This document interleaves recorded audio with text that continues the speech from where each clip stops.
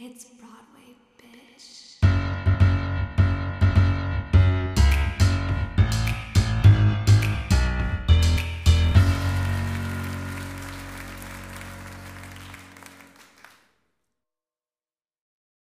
Welcome to It's Broadway, bitch. I'm Alana. I'm the Broadway. I'm Christina. I'm the bitch. This is a podcast where I, Alana, the theater expert, explain the plot of a musical to Christina, the willfully ignorant. Christina will weigh in on her initial thoughts. Then we'll go watch the musical with varying degrees of sobriety.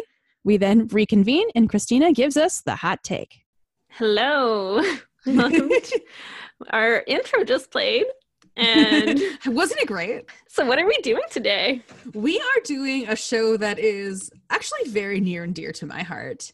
We are doing The Music Man. Specifically, I don't know exactly the year that the newest movie came out, but there is a movie that came out in like 1952.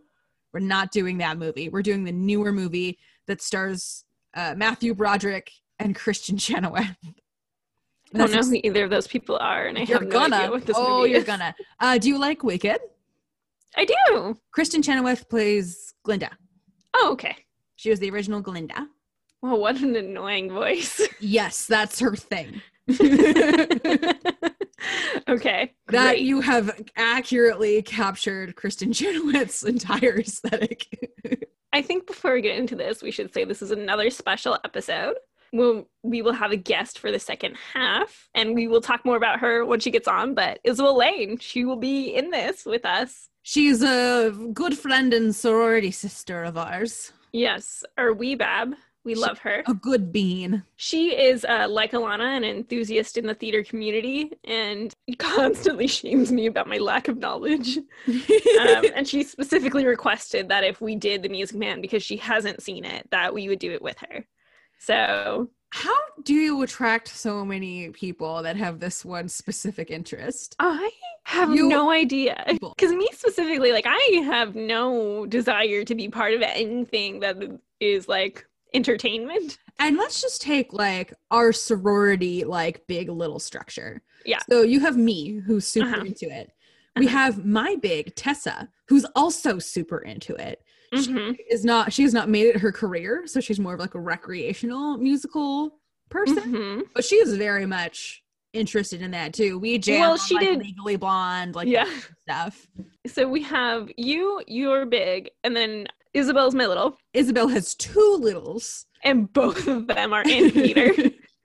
So I don't know how the genes skipped you, but thank you for dealing with it.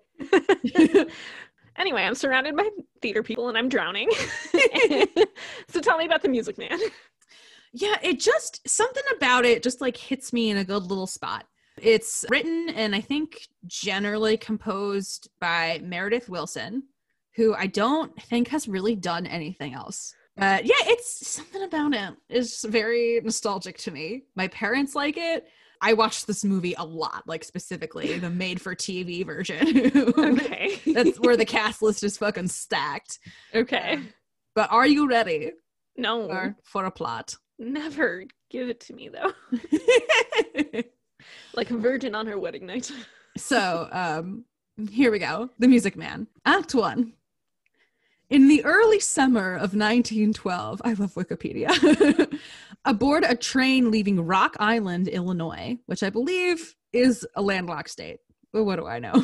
Charlie Cowell and the other traveling salesmen debate whether innovations are making their profession more difficult, and they sing an absolute banger of a song. This is in quotes. Professor, end quote, Harold Hill, is raised as one whose sales skills make him immune from such changes. Charlie says that Hill is a con man who promises to form boys' marching bands, then skips town after taking payments for instruments and uniforms. Which is a pretty decent scam, in my opinion. Because that shit's expensive. That shit's fucking expensive. It is. Upon the train's arrival in River City, Iowa, a passenger leaves the train with a suitcase labeled Professor Harold Hill. So he was on the train the whole time. After townspeople of River City describe their reserved, chip-on-the-shoulder attitude, the song Iowa Stubborn, which fucking slaps, you're going to relate to that song a lot, I think. Harold sees his old friend and shill. What's a shill? Shill. According to Wikipedia, a shill, also called a plant or a stooge, is a person who publicly helps or gives credibility to a person or organization without disclosing that they have a close relationship with the person or organization. Oh, so like your parent. It's just like I guess. Shills can carry out their operations in the areas of media, journalism, marketing, politics, sports, etc. Great. Shout out God. to our shill, Matt. So Harold sees his old friend and shill, Marcellus Washburn, who has quote unquote gone legit and now lives in the town.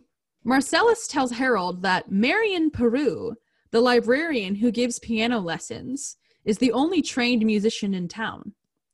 He also informs Hill that a new pool table was just delivered to the town's local billiard parlor.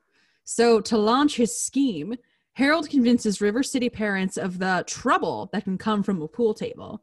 He sings the song You Got Trouble, which is a very heavily parodied song in pop culture. If you haven't heard that song, I'm sure you've heard anybody make any kind of like spoof of it. Okay. How much of The Simpsons have you watched? Not very much. Have you ever seen the episode with the monorail? No. It's maybe the greatest episode of the entirety of The Simpsons. It is an episode that is purely spoofing the Music Man, and it's very good. Listeners, if you're out there, watch the monorail episode of The Simpsons. It's very good. Harold follows Marion home, attempting to flirt with her, but she ignores him. I love how it's my job to comment on the plot, and this entire time you're commenting on the plot. Look, this show, it's a problematic fave for me. We're gonna have to reach out to the Fan Time podcast. But she ignores him, is the point of it. Okay. Marion gives a piano lesson to a little girl named Amaryllis while arguing with her widowed mother about her high standards where men are concerned. How dare. And then she mentions the man who followed her home in the song called Piano Lesson / If You Don't Mind My Saying So. Marion's self-conscious 10-year-old brother Winthrop arrives home. You've seen Shameless, right? I've seen like bits and pieces. You know the brother Ian, the redheaded one? Yes, who's yeah. gay? He plays this little boy when he was like 10 years old in the movie that we're about to watch. Is that good or is it bad? It's not like a stretch of a role. It's no Ado Annie. Oh God. Like any cute 10-year-old can do it. Got it. Much like Ado Annie. So Marion's self-conscious 10-year-old brother Winthrop arrives home. Amaryllis, who secretly likes Winthrop, but teases him about his lisp. Okay. Again, with like the cruelty towards someone you have affection for. Asks Marion to whom she should say goodnight to on the evening star, since she doesn't have a sweetheart. Marion tells her to just say goodnight to her someone, because we don't know who it is yet. And she sings the song, Goodnight My Someone. I feel like I'm going to hate this so much. I feel like I'm going to hate It's not about the plot. I don't like this show because of the plot. It's historically, when you have given me something that doesn't have a plot, and you're like, it's not good because of the plot, I'm like, oh, great. I'm going to love it maybe. And then I come back and I hate it. Well, we'll see. The threatening aura. Alana just said, we'll see.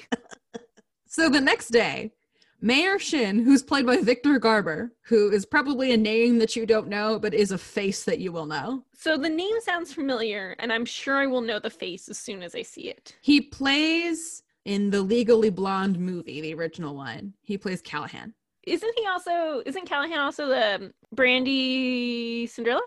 Correct. He plays Brandy Cinderella. I didn't even put those two things together until literally right now. Victor Garber is Brandy as Cinderella. I'm very upset about those two roles. Continue while I just like boil in turmoil silently. So the next day, Mayor Shin, played by Victor Garber, and his overbearing wife, are you ready for this name?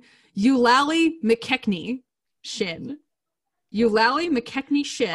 All of the names in this, I have refrained from like commenting thus far, but I can no longer. And she's played by Molly Shannon.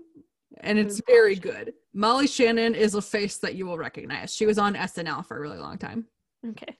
So, overbearing wife Eulalie McKechnie Shin lead the festivities for Independence Day at the high school gym, but are interrupted by a firecracker set off by troublemaker Tommy Gillis. Oh, Tommy. Harold takes the stage and announces to the townspeople that he will prevent sin and corruption from the pool table by forming a boys band. So he sings the You Got Trouble reprise, and then 76 Trombones, which again, absolute banger, a song that you have probably heard in your life because it's prevalent in pop culture and spoofed a lot. For some reason, I'm like just drawing a lot of parallels between like Puritan culture that really demonizes any kind of like enjoyment and like gambling and music. And so it's like funny to me that he's like, don't do billiards, which is a game and like often associated with gambling. Instead, join this band and make music, which in like Puritan reasoning is like related to the devil's worship. Well, it's not Puritans, but it's not like the devil's jazz music. It's not like the devil's rock music. It's marching It's not band. like the devil's lettuce. No. It's like a children's marching band. I understand, but it's like not the Amish, but like there are religious sects that like actively think that music is like They're not in that. I know, but I'm drawing these parallels. So Mayor Shin, who owns the billiard parlor, conveniently tells the bickering school board to get Harold's credentials. But Harold gets them to sing as a barbershop quartet to distract them. Yes. The classic, what is it? Sleight of hand? That's also how I avoid conflict. I can confirm. Harold also sets up Zenita, the mayor's eldest daughter, with Tommy Gillis, and persuades Tommy to work as his assistant. After another rejection by Marion, Harold is determined to win her, and he sings actually a song where the lyrics are bad, but the music of it slaps. It's called The Sadder But Wiser Girl. I'm gonna hate every single thing about this. That's your prerogative. You say that, but your eyes are not in line with your words. No, you're gonna watch it and you're gonna know why I like it. Yeah, I know. You're gonna be like, yeah, that checks out. I'm gonna watch it and Isabel's gonna be like, this is incredible, and I'm gonna be like, my child, you are disowned. We might collectively disown you. First you and Matt, now you and Isabel. I'll have nothing left. So the town ladies are very excited about the band and the ladies' dance committee that Harold plans to form. Because he's on the committee now. Okay. He mentions Marion, and they imply, falsely as it turns out, that she had an affair with a now deceased miser who willed the library building to the town but left all of the books to Marion. They warn Harold that she advocates, quote-unquote, dirty books by Chaucer, Rabelais, and Balzac. They are authors. I mean, I don't know any of their works, but I don't either, but I know that Balzac. they're authors, and they write dirty books, according to these ladies. I mean, the last one is Balzac. The school board arrives to review Harold's credentials, but he leads them in song because they're a barbershop quartet now, and he slips away. Why are songs like drugs? That's sort of the whole shtick. He roofies them with music. Yeah. Okay. The next day, Harold walks into the library to woo Marion in earnest, and then he sings the song Marion the Librarian, which mother fucking slaps. That sounds very familiar to me for some reason. It's in pop culture. I should know. It's iconic as fuck. Okay. It's a song that shouldn't be like a production dance number, but it is. For a moment, she forgets her decorum and dances with Harold and the teenagers. Wow. Marion, pull it together. Harold, are you ready for this? No. Harold kisses her. When she tries to slap him, she accidentally hits Tommy Gillis instead. Homie, why? With Tommy's help, Harold signs up all the boys in town to be in his band, including Winthrop. Mrs. Peru likes Harold and tries to find out why Marion is not interested. Marion describes her ideal man. She sings the song My White Knight, which is kind of a snoozer, but you win some, you lose some. She sets out to give Mayor Shin evidence against Harold that she found in the Indiana State Education Journal, but they are interrupted by the arrival of the Wells Fargo wagon, which delivers the band instruments. And that song slaps too. That's definitely a song you've heard, the Wells Fargo wagon. When Winthrop forgets to be shy and self-conscious because he is so happy about his new cornet, Marion begins to see Harold in a new light. She tears the incriminating page out of the journal before giving the book to Mayor Shin. That's Act 1. That's Act 1? That is Act 1. I'm so angry. Give me Act 2. The ladies rehearse their classical dance in the school gym while the school board practices their quartet for the ice cream social. It's the time of ice cream socials. I love an ice cream social. So Marcellus and the town's teenagers interrupt the ladies' practice, taking over the gym as they dance, which is a dance and a song called the Shapoopy, which doesn't sound like it should slap, but it does. It sounds like it should not slap at all. Yeah, you're right to think that. The Shapoopy sounds poopy. Yes. I'm unsure why that was the word, that was the nonsense word that they chose, but it is what it is. It was the 50s. They picked it, they committed. So Harold grabs Marion to dance with her, and all the teenagers join in. Regarding Winthrop's cornet, Marion later questions Harold about his claim that, quote unquote, you don't have to bother with the notes. So Marion's like, are you a real music person? And he explains this is what he calls the think system. And he arranges to call on Marion to discuss it. The town ladies ask Marion to join their dance committee since she was, quote unquote, so dear dancing the Shapoopy with Professor Harold Hill. They have reversed their opinions about her books, and they eagerly tell her that the professor told us to read those books and we simply adored them all. Okay. That night, the school board tries to collect Harold's credentials again, but he gets them to sing again and he slips away. Marion, meanwhile, is sitting on her front porch thinking of Harold, as one does. Listen, there's nothing else to do. What are you going to do? Watch the radio? Winthrop returns home after spending time with Harold and tells Marion and Mrs. Peru about Harold's hometown, which is a song that's called Gary, Indiana. As Marion waits alone for Harold, traveling salesman Charlie Cowell comes back onto the scene. He enters with evidence against Harold, hoping to tell Mayor Shin. He only has a few minutes before his train leaves, but stops to flirt with Marion. She delays him so he won't have time to deliver the evidence, eventually kissing him. This is absolutely bonkers. As the train whistle blows, she pushes him away. Charlie angrily tells Marion that Harold has a girl in, quote unquote, every county in Illinois, and he's taken it from every one of them. And that's 102 counties, bitch. Oh my God. It being sex? Yes. Oh, okay. That's a lot of sexual partners. Yeah, right? How often? Like, that's so much traveling. Yeah, he sells a lot of boy bands. Every single county? That's a lot of counties. That's a lot of like, middle of nowhere. Seems like he should be expanding out of the state. Yeah. You would think, because a lot of counties all counties neighbor each other. Every county has a neighbor, you know? So get ready. How is this not over? It's almost over. Okay. Harold arrives, and after he reminds her of the untrue rumors he's heard about her, she convinces herself that Charlie invented everything he told her. They agree to meet at the footbridge, where Marion tells him the difference he's made in her life, and they sing like a dumb love song. Marcellus interrupts and tells Harold that the uniforms have arrived. Okay.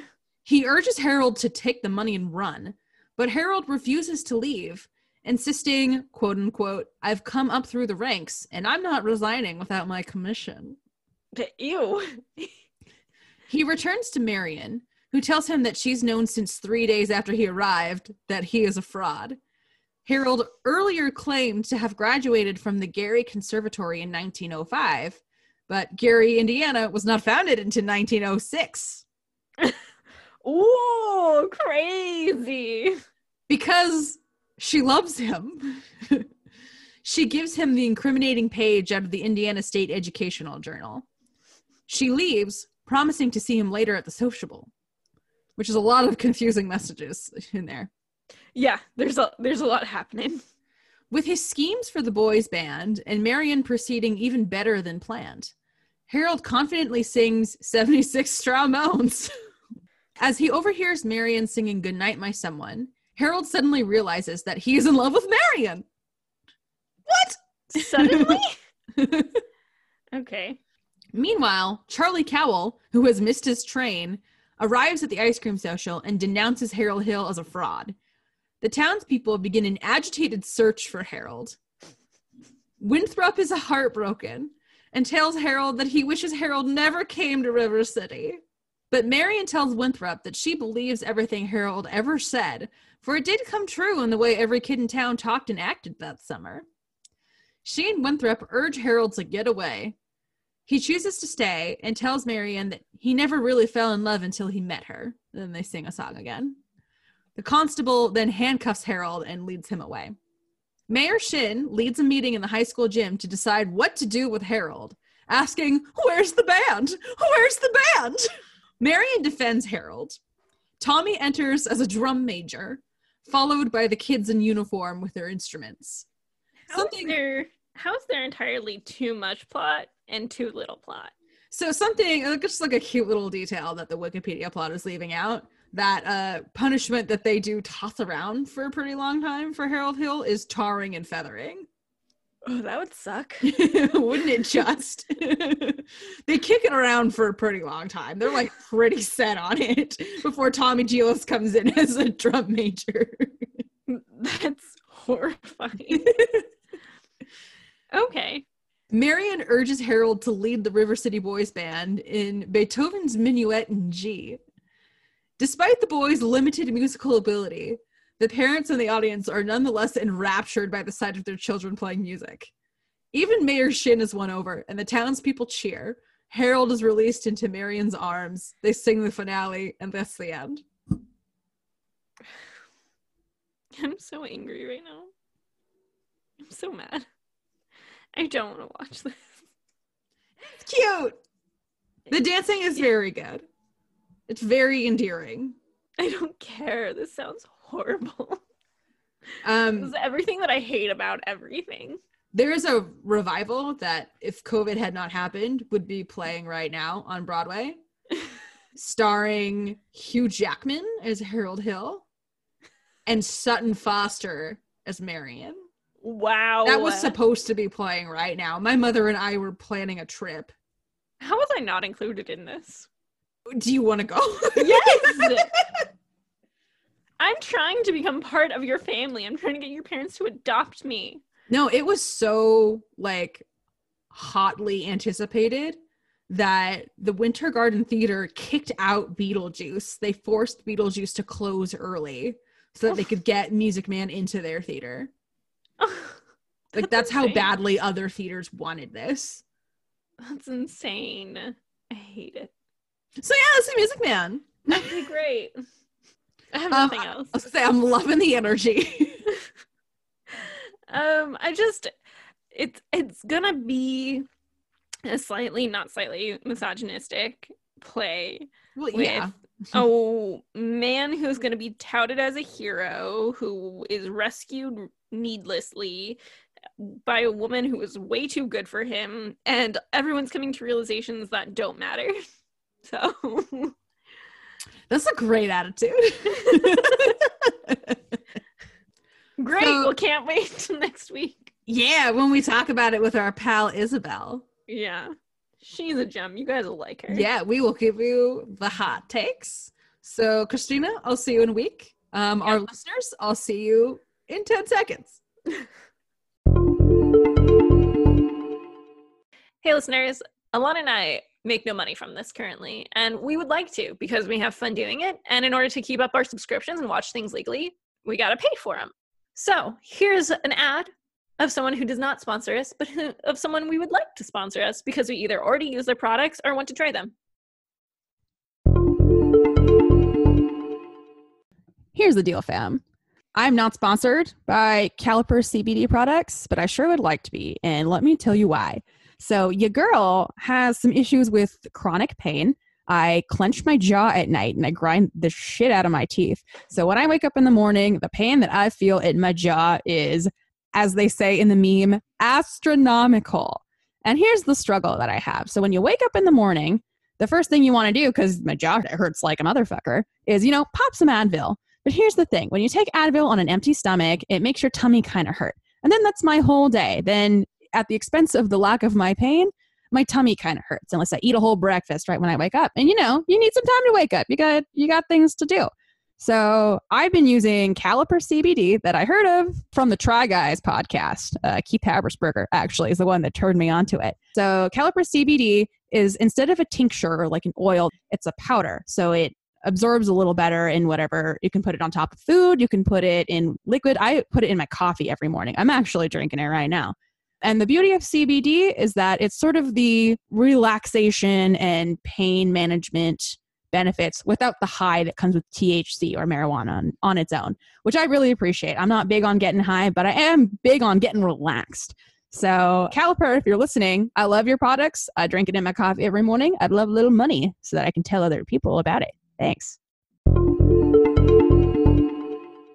Listen, I'm busy and I am a bad human. Not like in a morality sense, just like in the survival sense. And HelloFresh has actually been really helpful with that. Currently, we are in a pandemic and going outside is scary, but also when you're trying to take care of yourself, sometimes you don't have the energy to think about how to cook something at the end of the day, and HelloFresh really helps with that. So listen, HelloFresh, please sponsor us because I already use your services and it's fucking great. I love it. Everything I've ever had was delicious, and you're welcome. So welcome back. We have a friend today in the studio. Yeah. Hello. Guest, who are you? Who the fuck are you? Oh, who the fuck am I? I'm Isabel Lane. I'm out here in Arkansas. I met Christina and Alana in college. We became friends there. Our little sorority. And Alana and I did theater together. So yeah, that's how we know each other. Yeah, she is part of our, how Greek life has those families. Yeah. Like Christina's my little, and then Isabel is Christina's little. So yeah, that's we're all exactly part of correct. the same incestuous family because we're sisters and also mothers. And I give birth to all of you. Yeah. My favorite thing is Christina just sending me a text 4 weeks after we've talked. We haven't talked at all, and I'll just say child. No context. No, nothing else. Just the one word. All caps, always. But yeah, we all watched The Music Man this week. Indeed. We did. I am so excited. Okay, Isabel, what did you know about The Music Man before? How did you feel about it, just in general? Well, I watched this with my parents because on Thursdays I spend with my parents, and so I was like, let's watch Music Man. And I told them that I'd never watched it before, and my mom was really offended because she was like, you watched this a lot as a kid, but I swear to God, I remember none of it. It was interesting because they had seen the original one, the first movie that came out. Yeah, the one in the 60s. Yeah, so they were telling me all the stuff that was new to this movie that they'd never seen before. That first rap kind of song. Yeah, Rock Island. Not in the first movie. Which is dumb because it's in the musical. My first impression of this was that it was just really, it felt like we were on, I was watching a show that was on stage. It didn't feel like a musical made for a movie, if that makes sense. Yeah, and it was a TV movie, which I learned recently. It was made for TV specifically. Right. Interesting. So Matt didn't really like it. He basically was like, this is an hour or two long. Most of it is just them dancing in the middle of a song. But I really enjoyed it. Oh, you did? Christina. I really had a good time with it, which was not something that I expected. I went into it thinking I was going to think it was a giant waste of my time. Oh my God, I'm so happy. Alana is crying. Oh, yay. This is so wholesome. Because I know that it has its problems, but I do love it just so unironically. And I was so ready to hear you shit on the thing that I love, and I was just gonna take it. I was gonna be like, it's for the content, it's for the comedy, it's for the people. I'm gonna just grin and bear it. But no, Well, there are a lot of problems with it, but it's just so enjoyable, and it doesn't make sense because nothing about it tracks with what I like. It is very prolonged, but all of the dance numbers are like big spectacles, which I do like. It had, is her name Kristen Chenoweth? yeah, I the give it cast list 5 is stars. fucking stacked. Yeah, the cast list is insane. I didn't recognize her face, but as soon as I heard her voice, I was like, she's Glinda in Wicked from the That's Broadway her. production. Yeah. And it has Ferris Bueller, who has always looked exactly like he does when he's 47. Yeah. That's correct. Every time I see him, I just think of Mr. Gadget. I like can't get it. Is he Mr. Gadget? Yeah. Oh my god. I didn't realize that. Inspector Gadget, yeah. That's very upsetting, honestly. I hate that so It much. is. I can't look at it like when he ever he's in anything else. I'm just like, yeah, Inspector Gadget. I think about 10 minutes after we recorded part 1 of this, I then rented Ferris Bueller and watched it because he was on my mind. And now you'll never think of Ferris Bueller without thinking of Professor Gadget. Inspector Gadget. Professor Gadget. Senor Gadget. Yeah. Well, I thought the rap at the beginning was super weird though. What do you talk? Look, what do you talk? I think it's great. I think it's fantastic. I think the This like reason... how that like parallel next to the like cheap. Like, Yeah. Olympic one. Yeah. I thought those were like good. I almost wanted to hear them next to each other. The music in this show is very, very good. It slaps so hard, and Yeah. all of it could be remixed into like house music. Like that would slap so hard. I think it has some of like the intricacies of like Sondheim lyrics, but they're catchy. You know how like Into the Woods, that sort of thing, where the lyrics are dense? It has a lot of that, but it's like perky, and you got more like big band, like John Philip Sousa behind you. Yeah. But they're also really complicated. Yeah, like you miss a lot of words if you're not paying close attention. All of the words are like fast, slurred together, and like you're going through a song, and it'll rewind a bit, but it's always like an abridged version of the previous verse. So like they change the words. So you're never gonna get like a new version of it, except for the like iconic like reprise of the 76 trombones or whatever. Oh yeah.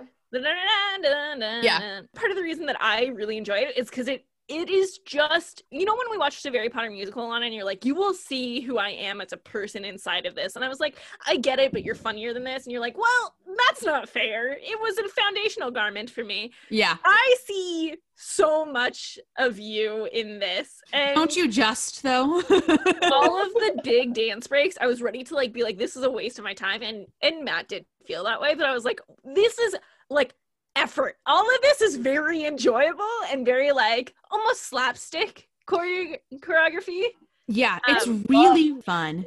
Yeah. So you don't have to think too hard about it. Like the whole show, it's just fun. It's just a fun show. Yeah. I mean, I don't like the plot, but it doesn't exist for me to like the plot. Yeah. It exists exclusively to have like weird songs with really like It also funny dances. It came out in like this. It came out in the 60s. You know, it just that's. I also did. I thought there were notable things about the plot, though. Like there was some commentary. Well, I actually want to like talk about a detail that I heard at the beginning that I was like, "What?" They were like, "Put those cigarettes away. They're illegal in this state." What? Yeah, I heard that too, and I was like, were cigarettes illegal in like 1920 Iowa? Yeah, were they? I guess they were. Probably. I mean, Prohibition was happening, right? It's earlier than that. It's like turn of the century. Oh, you're right, because they do have beer in the bar with like a ton of head on that beer. Don't misconstrue my words. And just the hemlines were too long. It was too much like hitting just at mid calf, you know? It was very interesting because I think I'm a very poor person to like address costuming because I don't know enough about like historical fashion. But like it was very intentional and I really enjoyed it. I felt like a lot of like, because it is like a Disney film, right? Like Disney Productions went through this. Whatever, they paid like a good amount of attention to the costuming and like the way that like all of the older ladies, especially like Miss Marion, she had like super constricting clothing, like not just like form-fitting, but like buttoned up and sturdy and stiff. And all of like the kids and all of the people who were like a little bit more interesting had like much bigger hats, much more colorful clothes, much more swishier skirts. And like we see like a slow evolution of her skirts getting like slightly looser and her clothes getting a little more exciting as the plot progresses. But yeah, I was like, oh, I enjoy the costuming. It brings back a nostalgia for me. Something about it, like even though it takes place like turn of the century, something about it feels really modern. Something about it feels really timeless-y. And I don't know if it's, Christine and I texted about it a lot, about how it does have like the Disneyland Main Street feel, which is also a similar, like it's meant to be old-timey times, but confusedly so. Like you don't really know what year it is. And even though they do say specific years, something about it also feels like it could have happened like yesterday. Yeah. I also think that in the 2003 movie, they do like pepper in a few cast members of color. Like one, you can like you can see them. That's the thing. It's like they have like ladies. There was like one. There's one lady. There's like one kid. Yeah. Honestly, kids. The two people I would fuck. The other thing I was like, I didn't think that anyone. Okay, you gotta continue that thought. The two people I would fuck in this is the black man on the train in the beginning, who's hot as fucking hell. Yeah. And Tommy Giles. That was a 24-year-old man playing a 17-year-old. Oh, you're talking about the kid who they were like, he's a bad kid? Yeah. Tommy Giles. I thought he was so cute. Yeah, I was not convinced of his age. They're like, he's just a little rascal. I'm like, that 28-year-old man. No, the only age I was convinced of was Winthrop. That was the only one that I was like, you are the age that you say. Oh my gosh, Winthrop. Do you know that that's Ian Gallagher? Yes, the kid from Shameless. The verbatim text that we have is Alana sent that to me, and I was like, who knew he would grow up to suck dicks on TV? What a man. Anyway, just to bring it back a little bit. Do we have any other thoughts about Rock Island, the rapping on the train? We meet Charlie, who sucks but is perfectly cast. The guy with this crazy eyes. Yes. Hill. No, it's great. Everything about it is great. So, like how his suitcase says, Professor Harold Hill. It's like, that's so unnecessary. I love it. And he's just like playing cards in the corner. The other thing that I was going to say is that even though Kristen Chenoweth, it took a minute, but the wheels turned, is like a cute lady, I felt almost no one else in this production like visually attractive. Like they were all fine looking. Except for all the people you just said you would fuck. The two people. This is a huge cast. Zanita's so cute though. She's so cute. I don't think that, but you know I what? her little face. I was like, oh. She and like Tommy Giles were so cute. You God. You guys. I hate that so much. Okay, should we go through song by song now? Yes. Rock Island slaps. It's so freaking great. It half grabbed me and half pushed me away, but I was mostly grabbed. I did see that in you through your text. You were doing like I don't know how I feel about this kind of thing. You were kind of going. Like the first one where they're on the train, right? Yeah. Yeah. But after that, we move. That wasn't a sentence. After that, we move right along to Iowa Stubborn, which is that introduction song. Yes, which is hilarious to me. Yeah, right. It's so funny because the Midwest is just not like a mean place to be. Like we're gonna tell you that we're glad to have you, but you'll never hear it again. This is the only time. Yeah. Just the imagery of it is so great. Yeah, it's pretty funny. The way they do it, I think, is what makes it good. Yeah, a strong song for me. Yeah, it was enjoyable. I wasn't upset about it. I just was like, the Midwesterners, like most Midwesterners are so hospitable. I don't think that's true about Iowa necessarily. Oh, when you get like Iowa, Indiana, like the ones that are up there, you do with like Minnesota, and you get more like Idaho too. I don't know I've never been to Iowa. I have no plans to ever go there, so I can't necessarily speak from personal experience. Isabel, you're from Arkansas. That's sort of in that like the same vein, right? Yeah, I mean, I think Arkansas identifies more with the South than I was gonna say. Okay. Yeah. Arkansas is in the South. Also, like, the U.S. is so weird because I feel like we don't actually, like, directions don't actually matter. It's more about history, right? And so Arkansas is, like, the South historically. And so they're pretty like classic Southern charm type of place. Yeah. I mean, I don't think it really did. I mean, I don't think it's the same thing as Iowa at all, is what I'm trying to say. Yeah. Okay. Good to know. Well, after Iowa Stubborn, we have You Got Trouble, which just It's hilarious. It's incredible. I love that song. It's so funny. It is referenced so much in pop culture. It is spoofed a lot because the source material is so good. Christina, you've seen Crazy Ex-Girlfriend, right? Yes. I haven't seen it entirely, but I've seen most of it. In the first season, Yep. when what's her name? Rebecca is doing the lawsuit with the cold water in the apartment building, the no hot water, which means cold showers. This is what that is. That's directly what it was referencing. It was just so funny, and it was hilarious too, because we like enter in and Ferris Bueller gets his room and the clerk is like, oh, it's Greg, and he's like, it's Harold Hill now. And so we immediately are like on Harold Hill's side, even though we're kind of already off his side. And then he walks in and he was so well cast. He did such a great job. So Matthew Broderick is not normally, I don't think, the kind of physical, like, he doesn't necessarily have the physicality that you would normally cast in a role like that.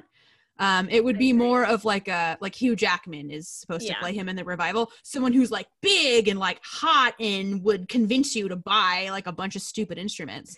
But I think that can be a little intimidating, dangerous. Yeah. Because then when he like pursues Marion so aggressively, that looks scary and gross, especially when you pair it with like Charlie, who at least in this movie like hits on Marion pretty aggressively. And then it makes him look pushy and scary and mean. But when you have him, like, Matthew Broderick is just so chill about it. He's just so like, oh, like, Mayor, your finger, you have all the makings. Like, he's not like, oh, Mayor, your finger. Like, it's not so showboaty about it. Yeah, it is so good. It's so good. It's just very auctioneering is essentially what he's doing. He's like, and it makes him look less auctioneer. Of like a predator to kids. Yeah, it's he's more relatable line on, because it's so much like, let me take your little boy and let me take him for like weeks at a time to teach music and then not teach, it just makes it a little less creepy. It's the think method. I like how they start off that the pool, or I don't know what the song's called, the pool table song, because he like asks his friend Marcellus like, what's changed in this town lately? What can I demonize? Well, we got a pool table instead of a billiard table. He's like, that'll do. I just thought that was so funny. Like, he's very good at what he does. Yeah, it really sets the scene. Like, this man knows what he's doing, and he knows how to like create a conflict in the town. And I thought, which I thought also was additionally funny, because historically a billiards hall is not necessarily a place where you go to play like pool. Billiards is historically like a gambling hall, and then they used to have like a gambling with chickens kind of thing, like before times. That is the line that he's taking. Yeah, exactly. It starts with billiards. Yeah, exactly. And so I think it's just like a fun historically like correct thing that they go on, because they have a pool table. A pool table is not necessarily a billiards table. A billiards hall is different. And so like they can have a billiards hall, which can be a den of sin, and then you get a pool table, which just increases. It's something to do while you're waiting for your bets to like go. So I just thought it was like a fun little like they kind of hint at that. Yeah, and just the imagery that they use, like, oh, has your son been, like, rebuckling his knickerbockers below the knee? Is he memorizing jokes? Using words like swell and so. Oh my God, man. Swell killed me. That got me so hard. Matthew Broderick just looks like all of my uncles as well. You did tell me that. That was something that you texted me, and I was like, cool. But like, yeah, I expected for some reason that he was going to be like this very handsome man who just like no one could resist, but he really isn't. He's just as like any Joe Schmo on the street. I think that also makes it just makes him all that much more impressive. Exactly. Yeah. And it lures people in. It's just that much more peaked, because it's like, he's not just writing on looks. He really is intelligent. Yeah, he's really good at what he does. And he's a great wordsmith. T rhymes with P, which rhymes with tree, which P. I'm sorry, what? P, which stands for trouble. PNAF? Sorry, what? That really was almost the lyric. You got trouble. I got no notes. If anyone watches The Simpsons, I don't know what season it's in, but if you watch the episode with the monorail salesman, also a direct spoof of this, probably my favorite episode of The Simpsons. It's very good.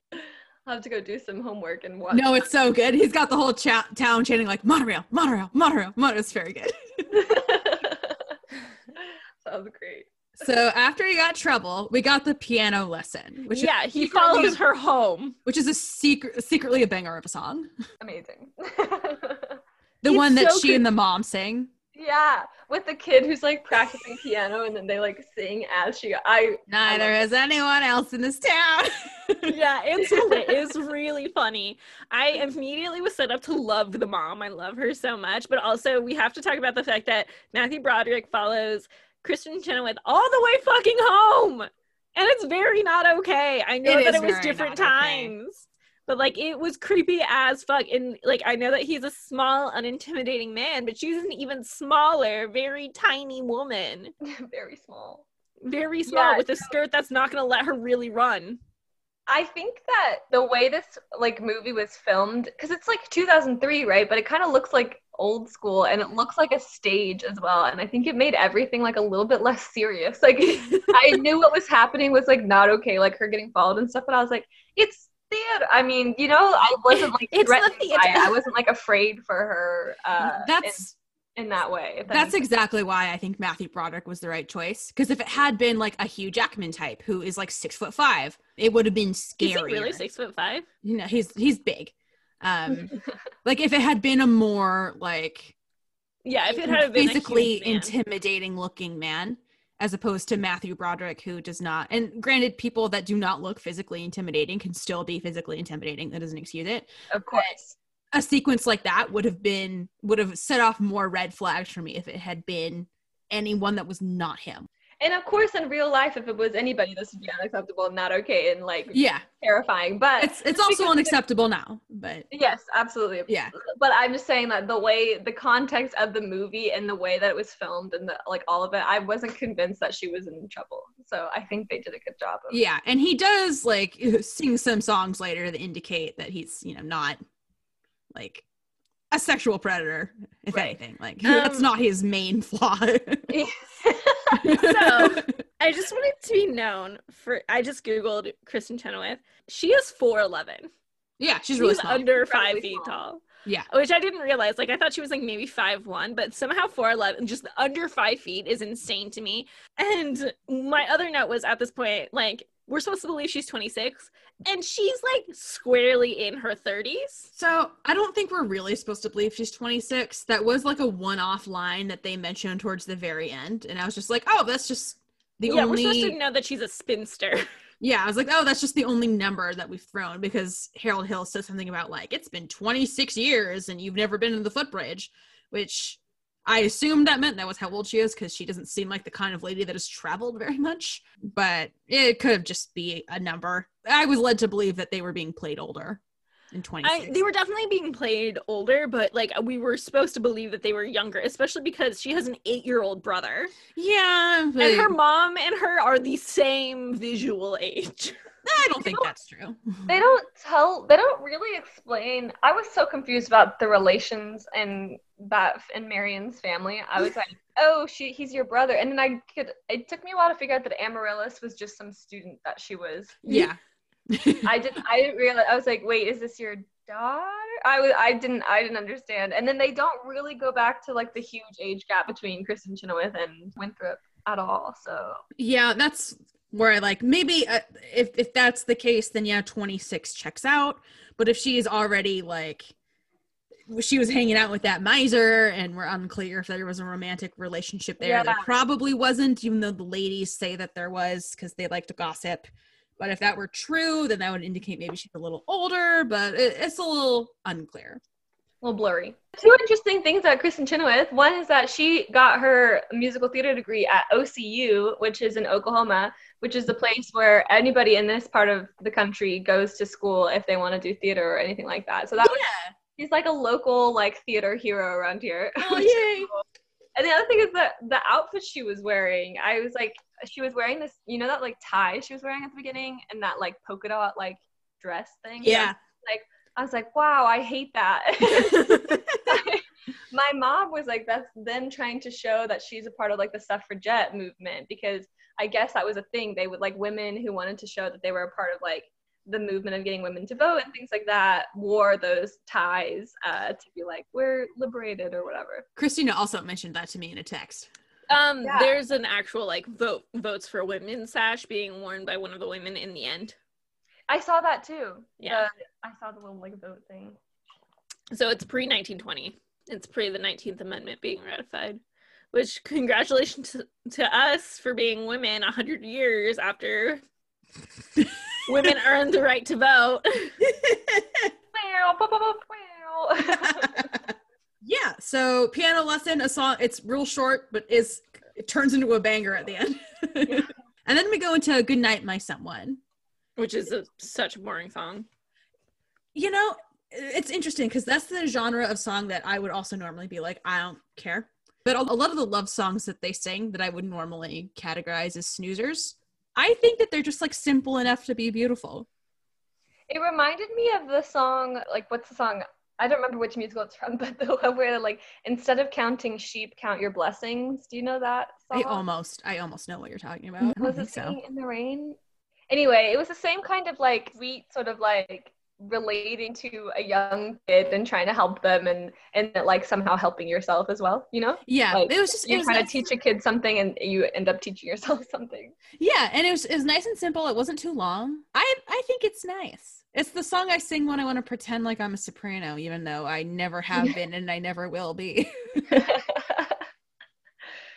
No, I thought it was sweet, but I'm not really, just the whole sentiment about like waiting for someone is a little boring, I guess. It's just to hammer home that like, yeah, she's a spinster, but it doesn't like, she's not really weighed down by it too much. Yeah. You know? Yeah, she's a liberated lady. That's something I admire about her, where even though the entire town is like, you're never gonna, even though her mom is like, you've got to marry anybody that walks by. Yeah. And she's like, I don't. And I have my standards, yeah. But yeah, Good Night, My Someone. Fine. Mixed reviews, yeah. Well, next we got the Got Trouble reprise into 76 trombones. The reversible jacket, the hat. Can we talk about that? Yeah. We can. He just turns his jacket around. Now he's wearing this like music jacket, and then his friend like tosses him the hat, and it's like this black cap, and then he like pops it out, and it's a musical hat. Yo, the showmanship in this, because this is when they're all in the like auditorium, because there's some sort of like, it's got the mayor's wife doing like the thing, played by Molly Shannon, which is perfect casting. And 7 years ago. 4 He's also, Victor Garber is also perfectly cast. Yeah, I love all of his little phrases, or his phraseology. Not a poop out of you. He means peep. I didn't know that I loved Victor Garber. Oh, you love Victor Garber. Yeah. I'm always about to show you Annie. Like, Annie is always like the next one I'm about to show you before something better comes up. And he is Daddy Warbucks, the Annie that's good. Yeah. Well, the one that also has Kristen Chenoweth. Wouldn't you know it? Oh, I haven't seen that Annie. Oh, the Annie with Kathy Bates and Alan Cumming and Kristen Chenoweth and Victor Garber. That shit slaps. That shit slaps. So but I got a lot of Annie vibes from this, like all the kids dancing and stuff. Oh, and the part with the little girl where he like sits next to a little girl and they like do the like little on the risers. That was like the little girl in Annie who like Annie sings about tomorrow too, you know? Yeah, the one with the name. Molly. Molly, the one with the name. I gotta say, this like 9-minute dance break. This was the moment where I was like, I'm in love. I love this so much. I could have gone for like 12 minutes. I could have. Well, this was where Matt had the first like, why is this still happening comment? And I was like, shh, it's fine.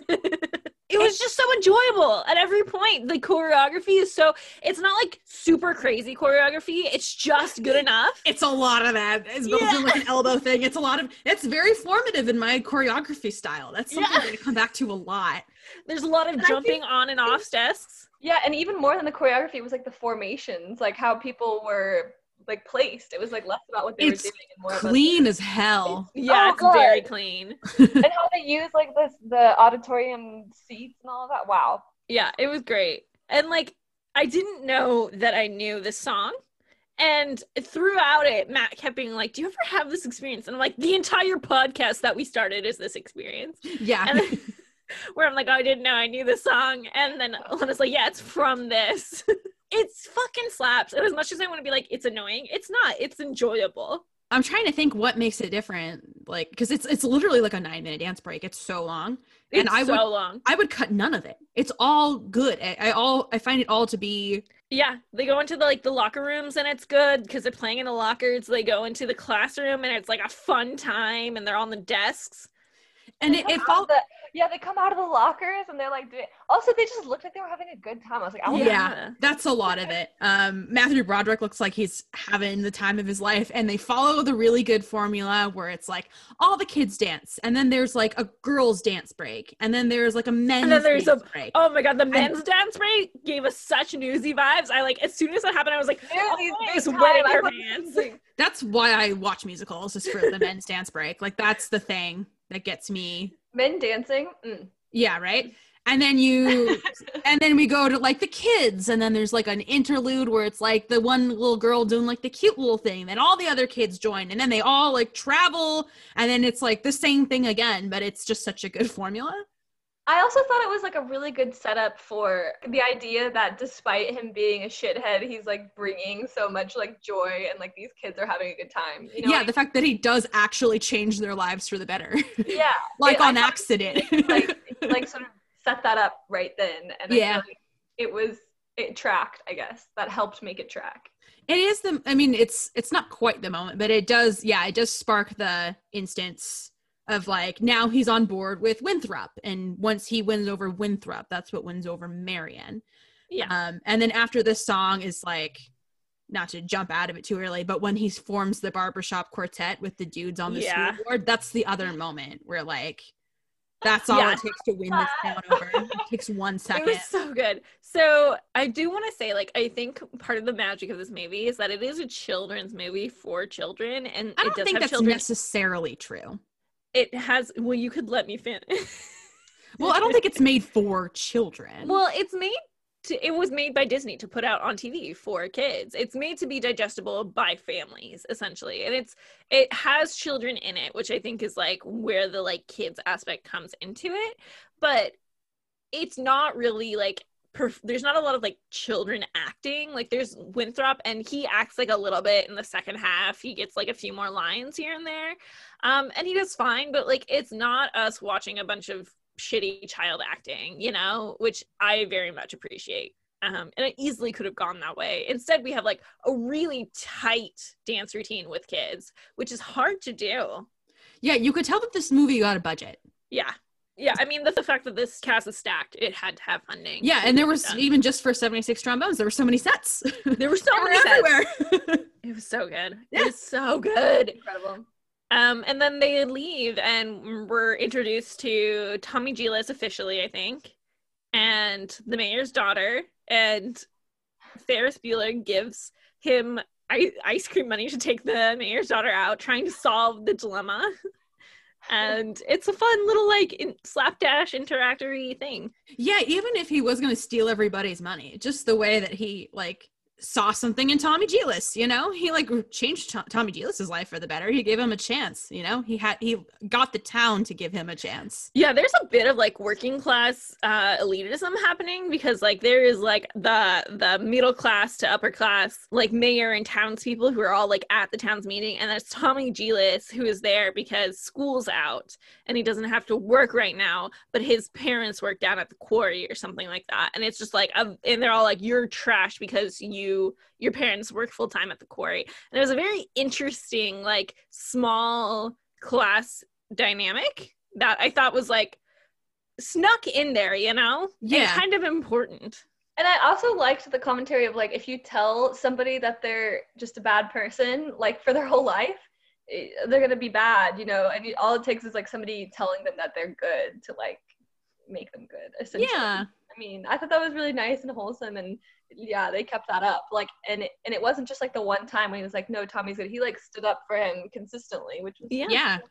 I have in my notes, I don't remember when this was, but I guess at some point Matthew Broderick like said goodbye by putting 2 fingers on his hat like this. Do y'all remember that? No, but that's very much like something that I do, where I'm just like, no, but like on the tip of his hat like this, he was like, or something like left. like he was tilting his hat to someone and then leaving.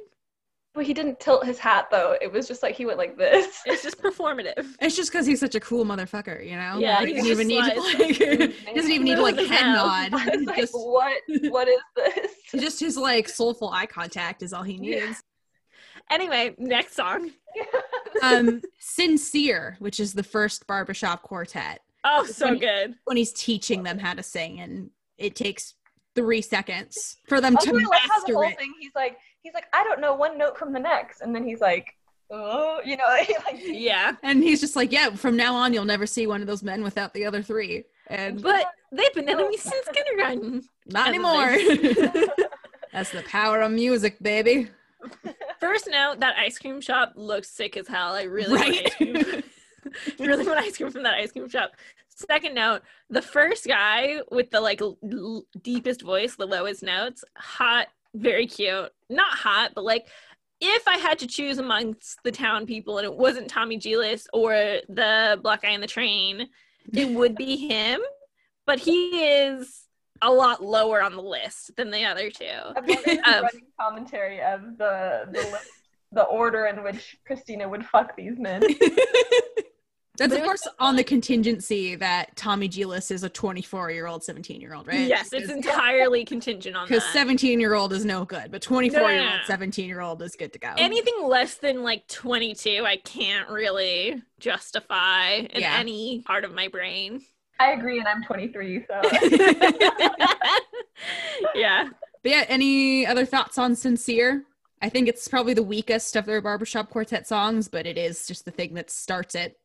That's the thing that won Matt over the most. He wasn't on board. Like, he ended the movie still not being happy with wasting his time, but he was like, I'm glad that we got more of the barbershop quartet. Oh yeah, they're extremely important to like They most were of the songs. so good. following. Yeah. Also, like, the plot being allowed to develop, like.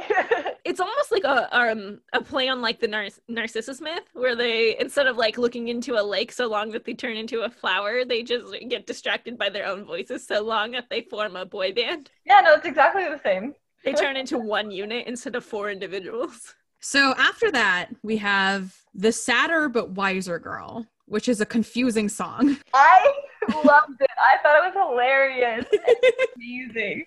Which song is this? I am lost. It's the one where they're in the bar. Oh, sorry. It's the one with the beer with the head. I think I was just focusing on how much head was on that beer. We watched just that clip like 3 times. We were like, what is happening with that beer? My mom thought it was fake. Like, she thought it was like and that no liquid came back. But no, it was just a lot of head on that beer. Yeah, and well, the thing is too is like they turn away and then you see him with like half of a cup of beer and no head, and then you have a full head of beer in the glass again. Like they cut away so many times and the glass is different, and then you have like a small. It's just an insanely weird beer. This is truly not where I thought this conversation was headed. When I mentioned this song, this is not what I thought you'd spend the majority of the time on. This song is about like him not wanting to be bogged down, essentially. So sort of. That's Yeah. what's confusing about it. Concept, because it's called The Sadder But Wiser Girl. And he says most of the lyrics are like, I don't want like a blonde, like bimbo, whatever. I want someone that's like seen some shit. It's sort of the message of it at the end of the day.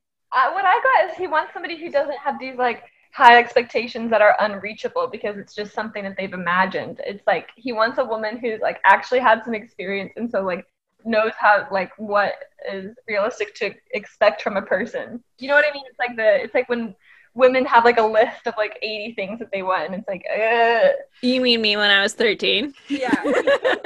Yeah, so part of why it's confusing is because they've completely set him up to be like, he's just like a smooth con man looking. They use the word canoodling a lot. Marcellus, Marcellus makes it sound like he has a history of just like in every town he has like a lady that he fucks and then he dips on to the next one. Yeah. Which is why this song kind of comes out of left field for me. And like it's a very fun, like bouncy song, and he and Marcellus and the piano player get to like sing a little bit of harmony. And I like at its core, I find it to be a very fun, like jaunty tune. The piano player, wow, I loved that. I have no memory of that. I just remember He, like, how much comes head up was to on that the bar beer. and starts playing. But it is nice that the song is about how he doesn't want just like meaningless sex.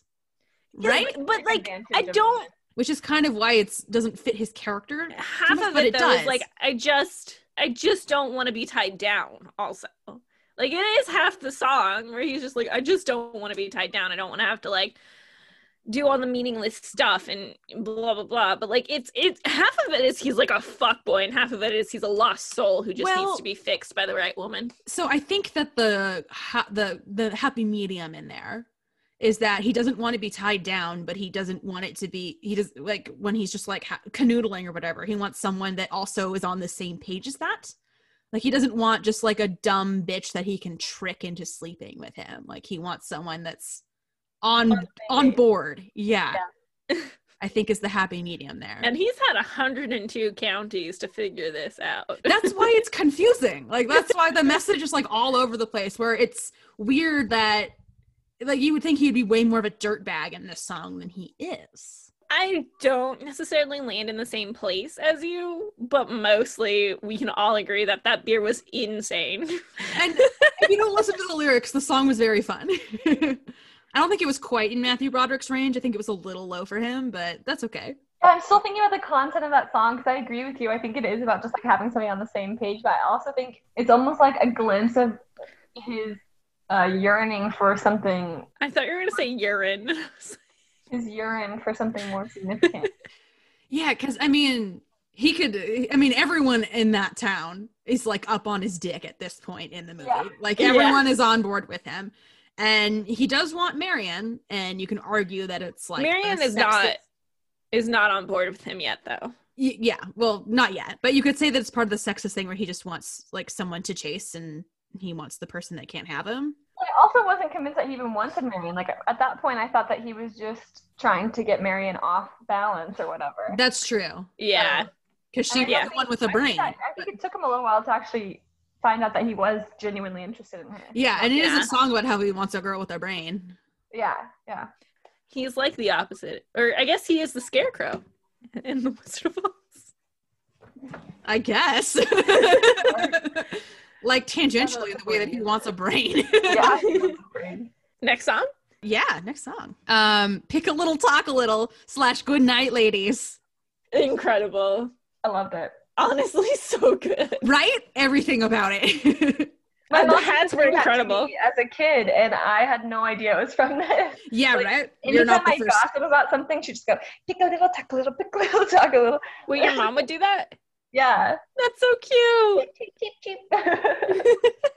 We have to talk about these ladies. We have to talk about like how ridiculous this song is. It's Balzac. yeah. I was astounded by how often they were able to get away with saying that in this movie. Well, like Balzac is a person. I know, but they said it in a way that was Balzac. That's I why it's understand that it's an author. They also Sorry. just gave her, aside from Balzac, very generic, like big name authors and composers to enjoy. So it was hilarious that they chose Balzac because it was. It does have to fit into the time signature. Yeah, nothing rhymes with sack like sack, you know? Yeah. But I thought that was interesting how they told the story of Marion. Like, that's when we learn about the guy who gave the library to the city, but the books to Marion. Which that is just like a weird detail that they throw in there. It doesn't really matter. It explains like the politics of the city and why people are upset with Marion. Like, it's not about her, Yeah, it's that's about it. Yeah. Yeah, And the way she got what she has and how they just don't like it. I mean, Yeah, and this is still when like fast and loose women were like despised, and it's insinuated that she's a scarlet lady, and they don't like that she's profiting off of it. Like she has job security because of it. And yeah, she like truly there has no friends in this town. And that's the whole reasoning, is we're getting the background to that. So Yeah. it is a bonkers song, but it's very enjoyable. I think that the reprise is better because it does show a lot of development in everybody compared to this one, but we'll get to that.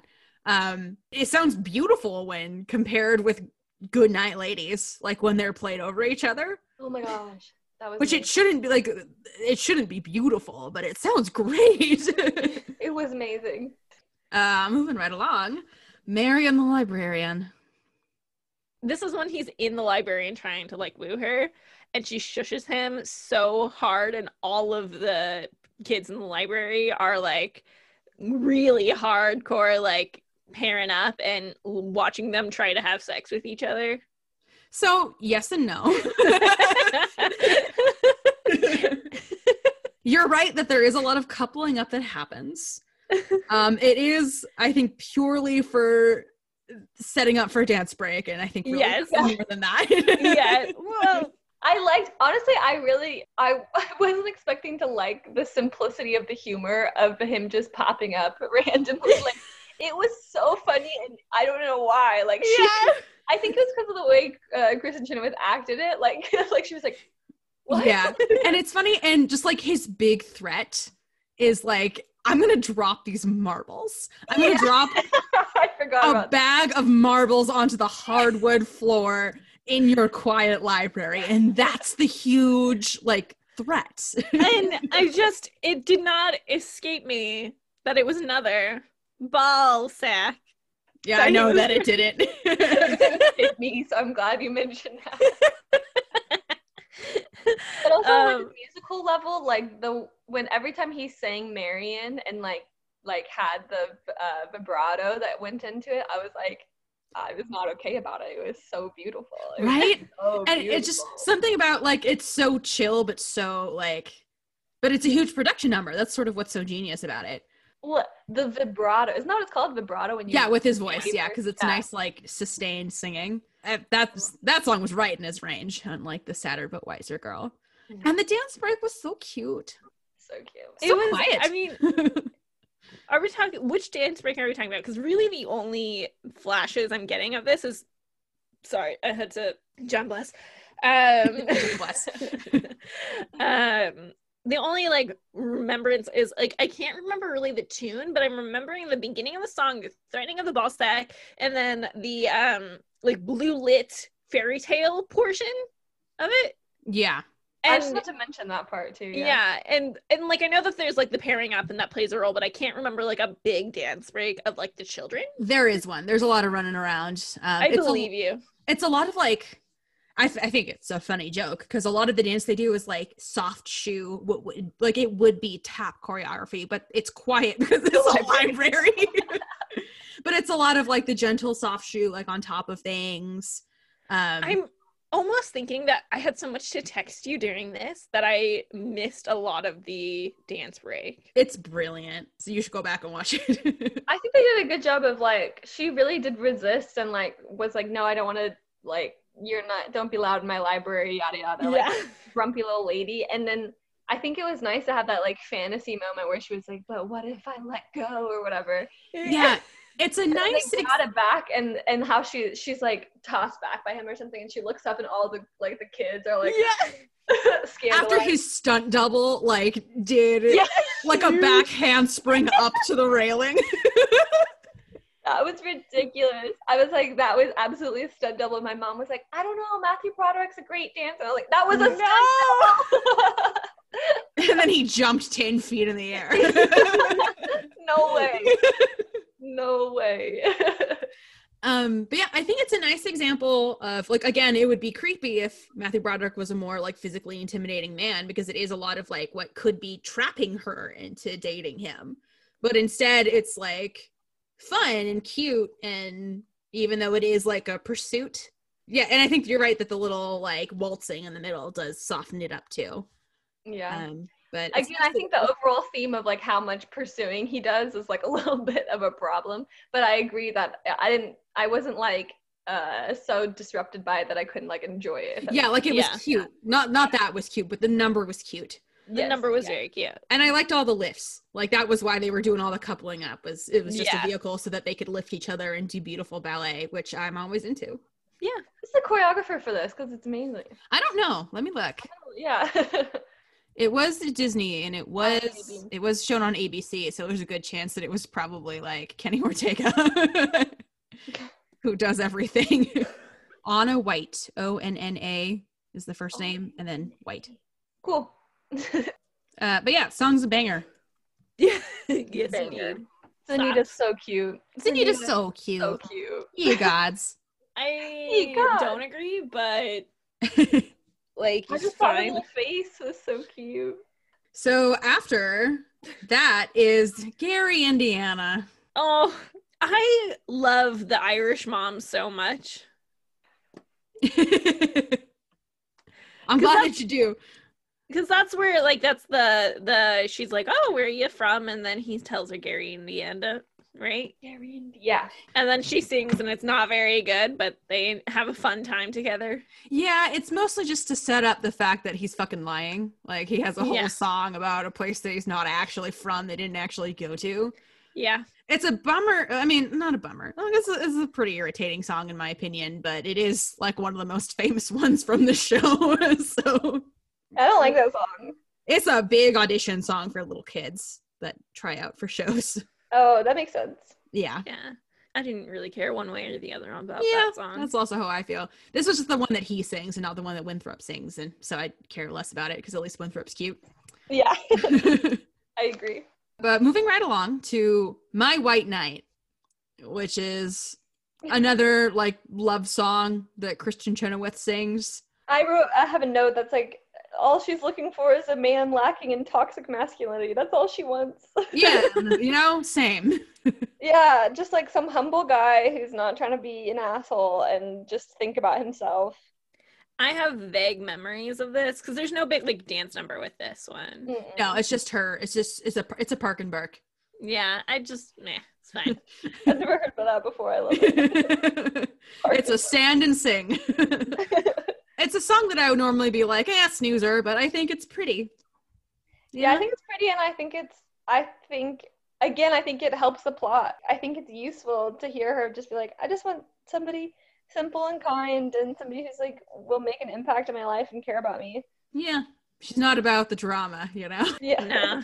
Well, right after that is the Wells Fargo wagon, which, fam, that song slaps. Yeah. Crack me the song heck up. is a banger. Wells Fargo was like FedEx before it was a thing. Yeah. Yeah, that was the whole I thing. heard about that. Yeah, and that's when I get the instruments, right? Yeah, that's when they get the instruments. But everyone is so excited, and that's when Marion comes on side. Yeah. That's when Marion finally figures out that she does actually like this man. Yeah, Yeah, because he changes Winthrop's life, man. Yeah, Winthrop is just so excited, and we can tell that he's excited because he says more than 3 words. They give him Aaron said every so much every S word they could possibly think to give an 8-year-old. Yeah. They give him. Yeah. And it's adorable. It's a really cute scene. I totally was like, okay, I get why she's on side with how he's treating this little kid, but I don't know if that's enough to like, wet my panties for him, you know? Yeah, sure. Not the phraseology I would use, but yeah. Anyway. After that is It's You, which I'm having a hard time placing. I'm also I think it's just another quick little barbershop quartet is singing after they came to him and they were like, where are your papers? And he was like, I'll get them, but real quick. yeah. A little. It's one of the ones in the ice cream shop. I think he was like jamming on something with Tommy G. List. He was like, I'll get you a sarsaparilla or whatever. And then the board comes in and they're like, where are your papers? And he was like, they're right over here. But hold on, let's like try a little something. And then he sneaks out. Because then we got the Pick a Little, Talk a Little reprise, which they do in the ice cream shop. Yes. And it's fun. And Marion has friends now. Yeah, and just some of the things that they say in the reprise, some of the lyrics are insane. Where they're just like, golden shimmer, moonbeam floor. Like, it's just What? I don't think I paid close enough attention to really realize that they were saying those things. It's because, prior to this, there was the rehearsal that Yes. Marion was playing the piano for. With her wild white Yeah. dress, and they have the And it's Um, the like fountain trickle, trickle, trickle, trickle. Grecian Yeah. urn. Yeah. It's where the mayor's wife is like living her best life. And Yes. Harold Hill like pulled her out onto the dance floor to dance. And then they see Marion, all the ladies see Marion in the ice cream shop. And they're like, oh my God, you were so darling dancing with that boy that we all want to fuck. Yeah.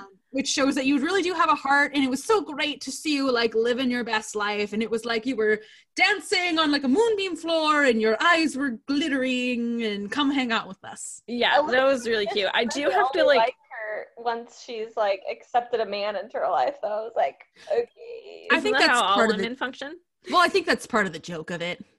Because like, the mayor's wife, she's not like a real person. That's not how No, it she's incredibly problematic. She put together the imitation of the Native American dance Oh yeah, I just blew right by that.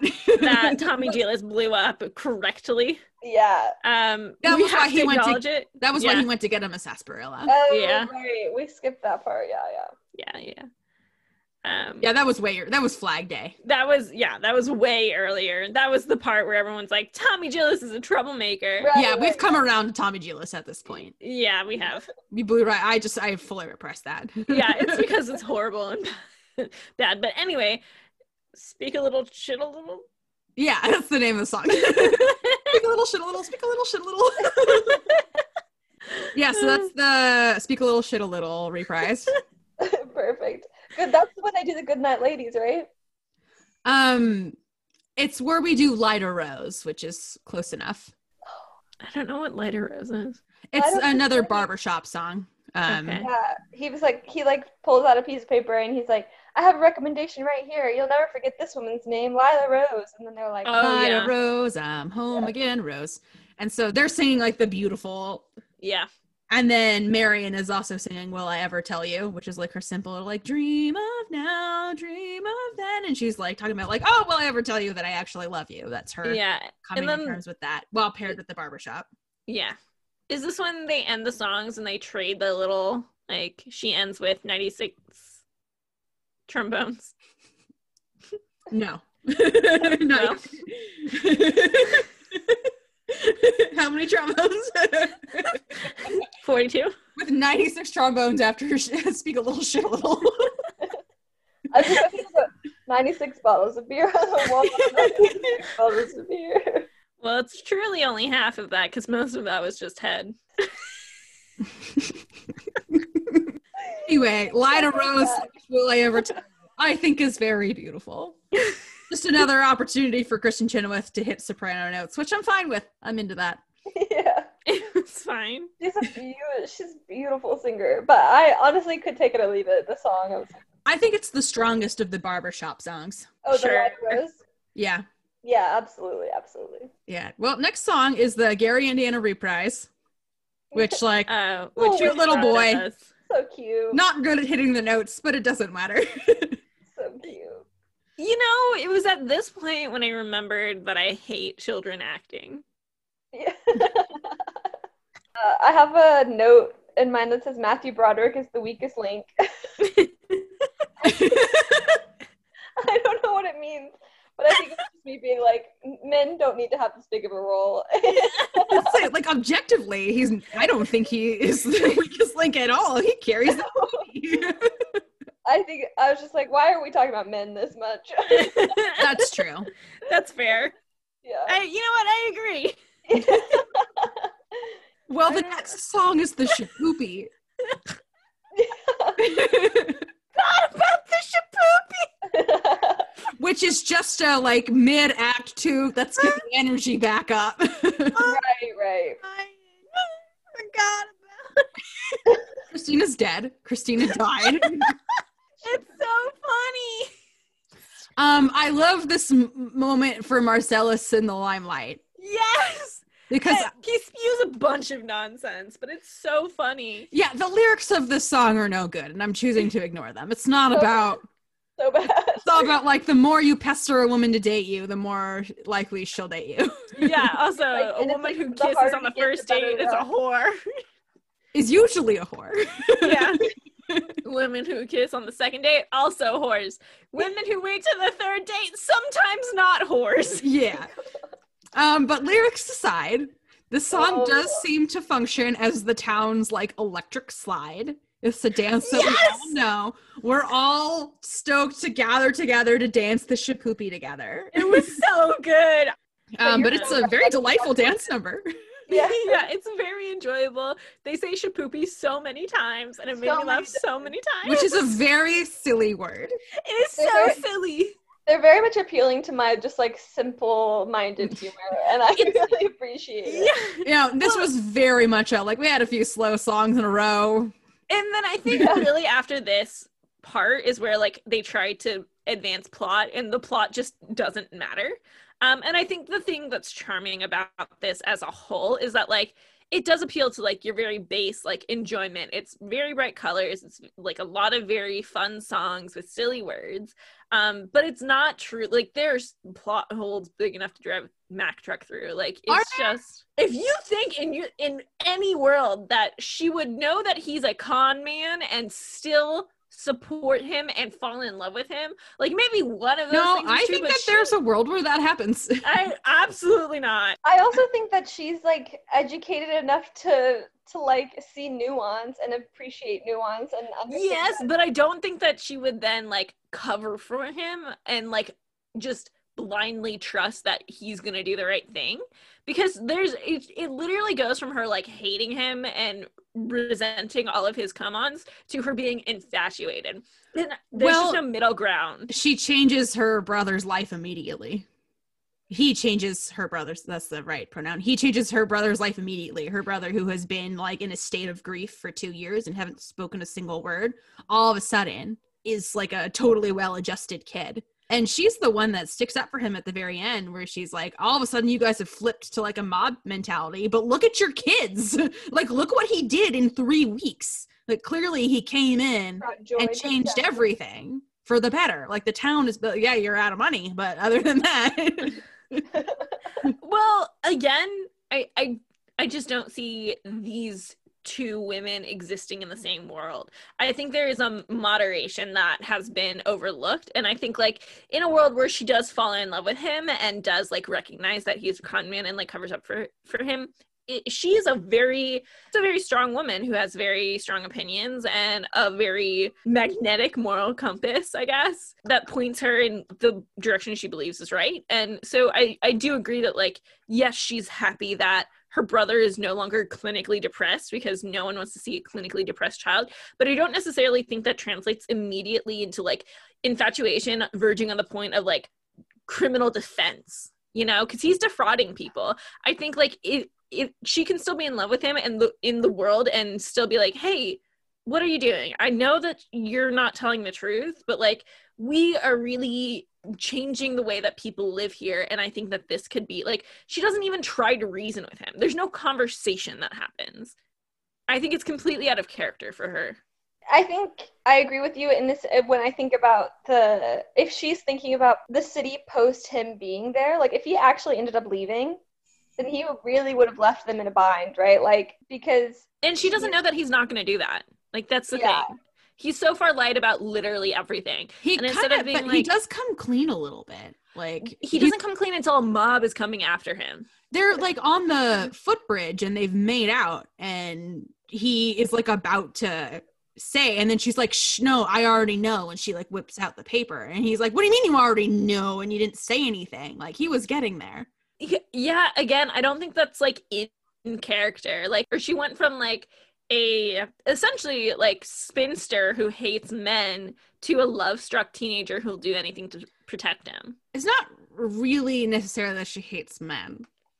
She hates this guy, but like, and her mother is really trying to like set her up with anybody that she's not really accepted in the town, and she's not really interested in any of the men that are there. I mean, have you seen the men that are there? I agree. I'm not saying like that she's wrong. Fish in a little pond situation. I don't think it's that she hates men generally. I think it's that she hasn't found a man in where she is that she's interested in.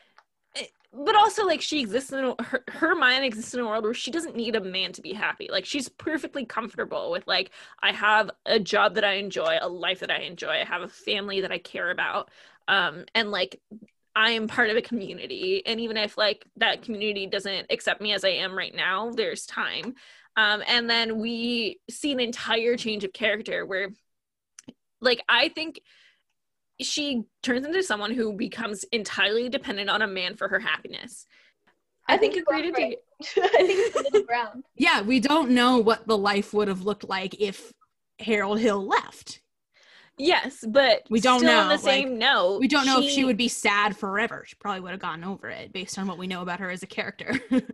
Yes, and at the same time, someone who would have gotten over it and like been pragmatic enough to be like, well, clearly he swindled the town and been upset on behalf of everyone, wouldn't put her social like currency and her social like collateral at risk to defend him to that extent. Do you know what I mean? She has a social standing within the town that is already questionable, and he's helping her advance it, but she's essentially staking her reputation on him like owning up to it, and that is a huge thing to do. I think it's very out of character. She's someone who very clearly weighs risks and rewards, and it's a poor likelihood of return on investment.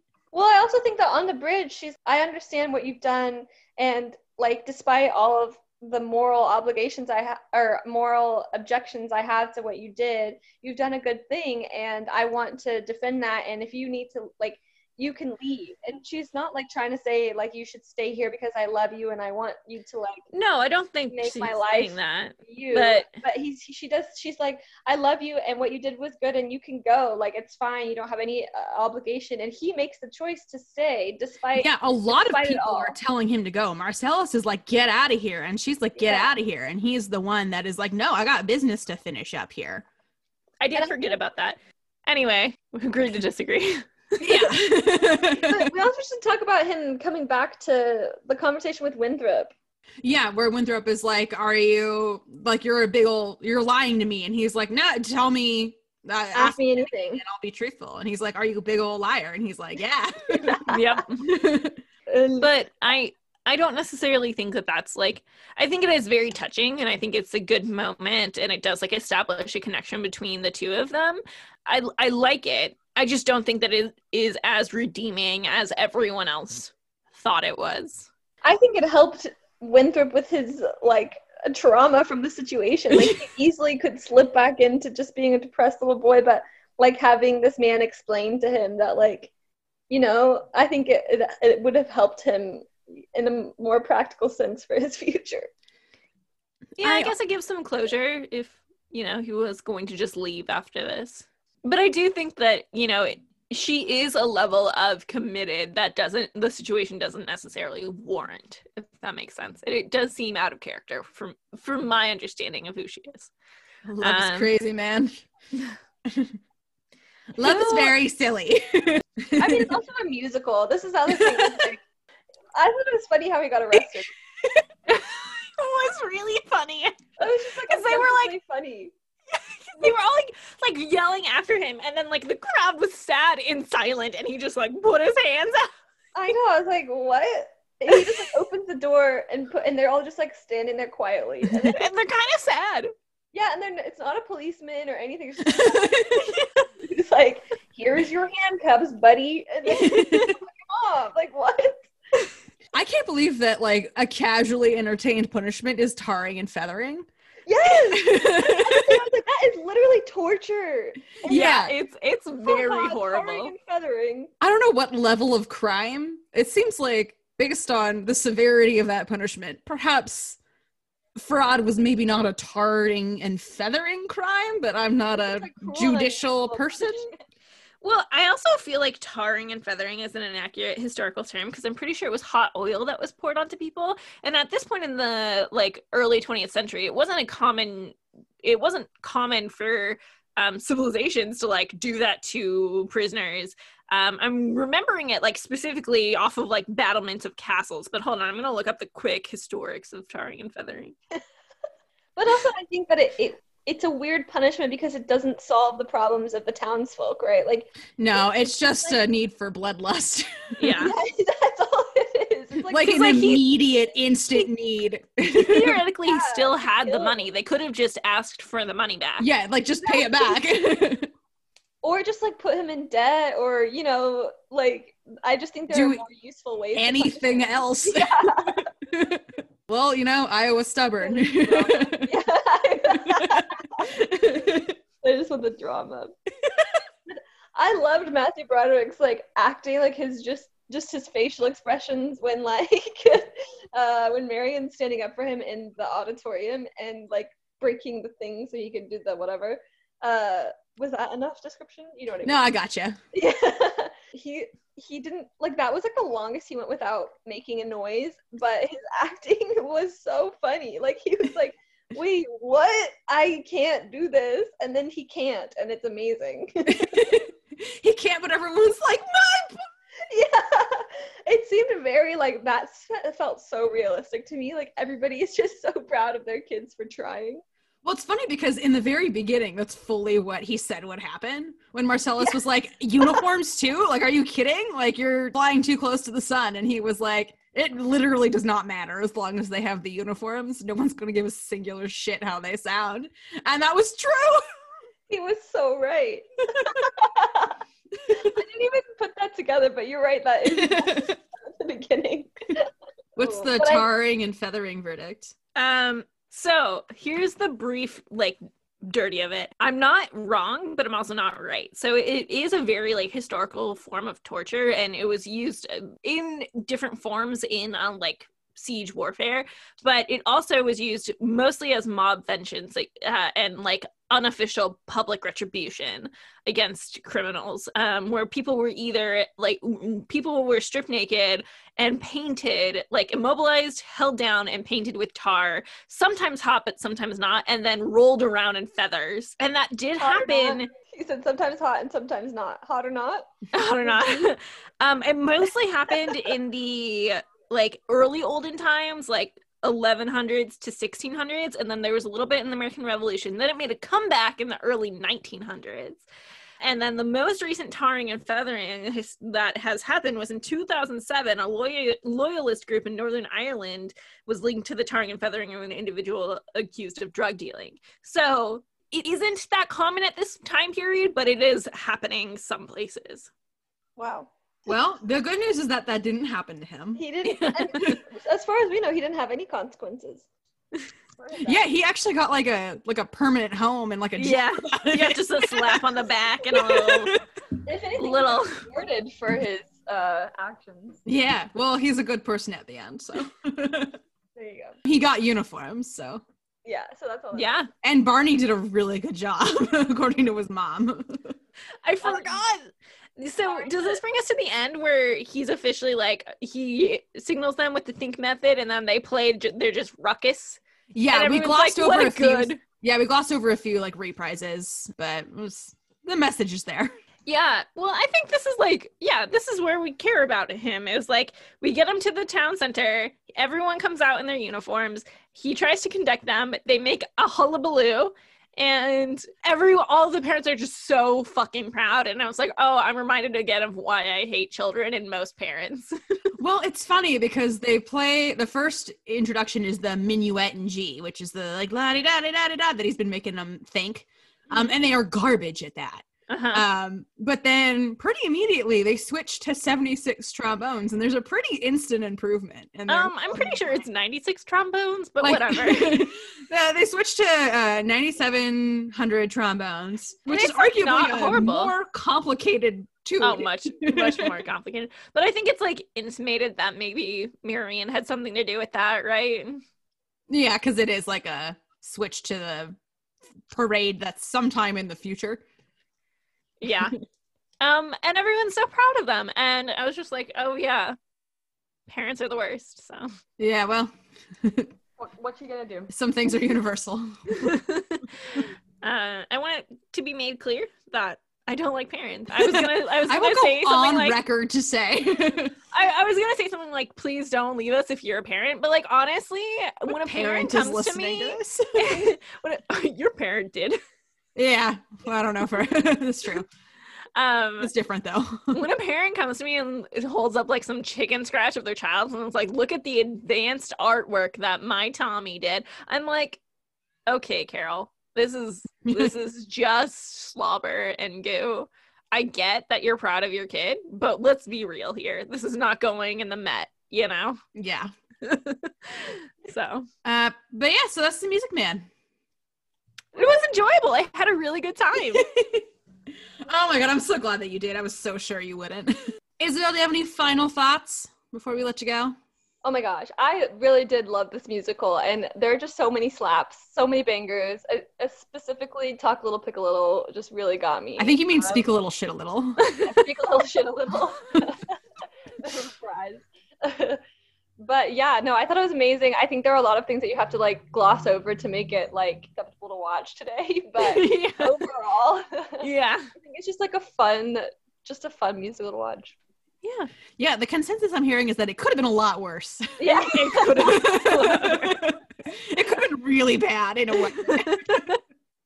Yeah, absolutely. Thanks for having me on the podcast. Yeah, thanks Yeah. for joining us. Anything you want to plug before you go?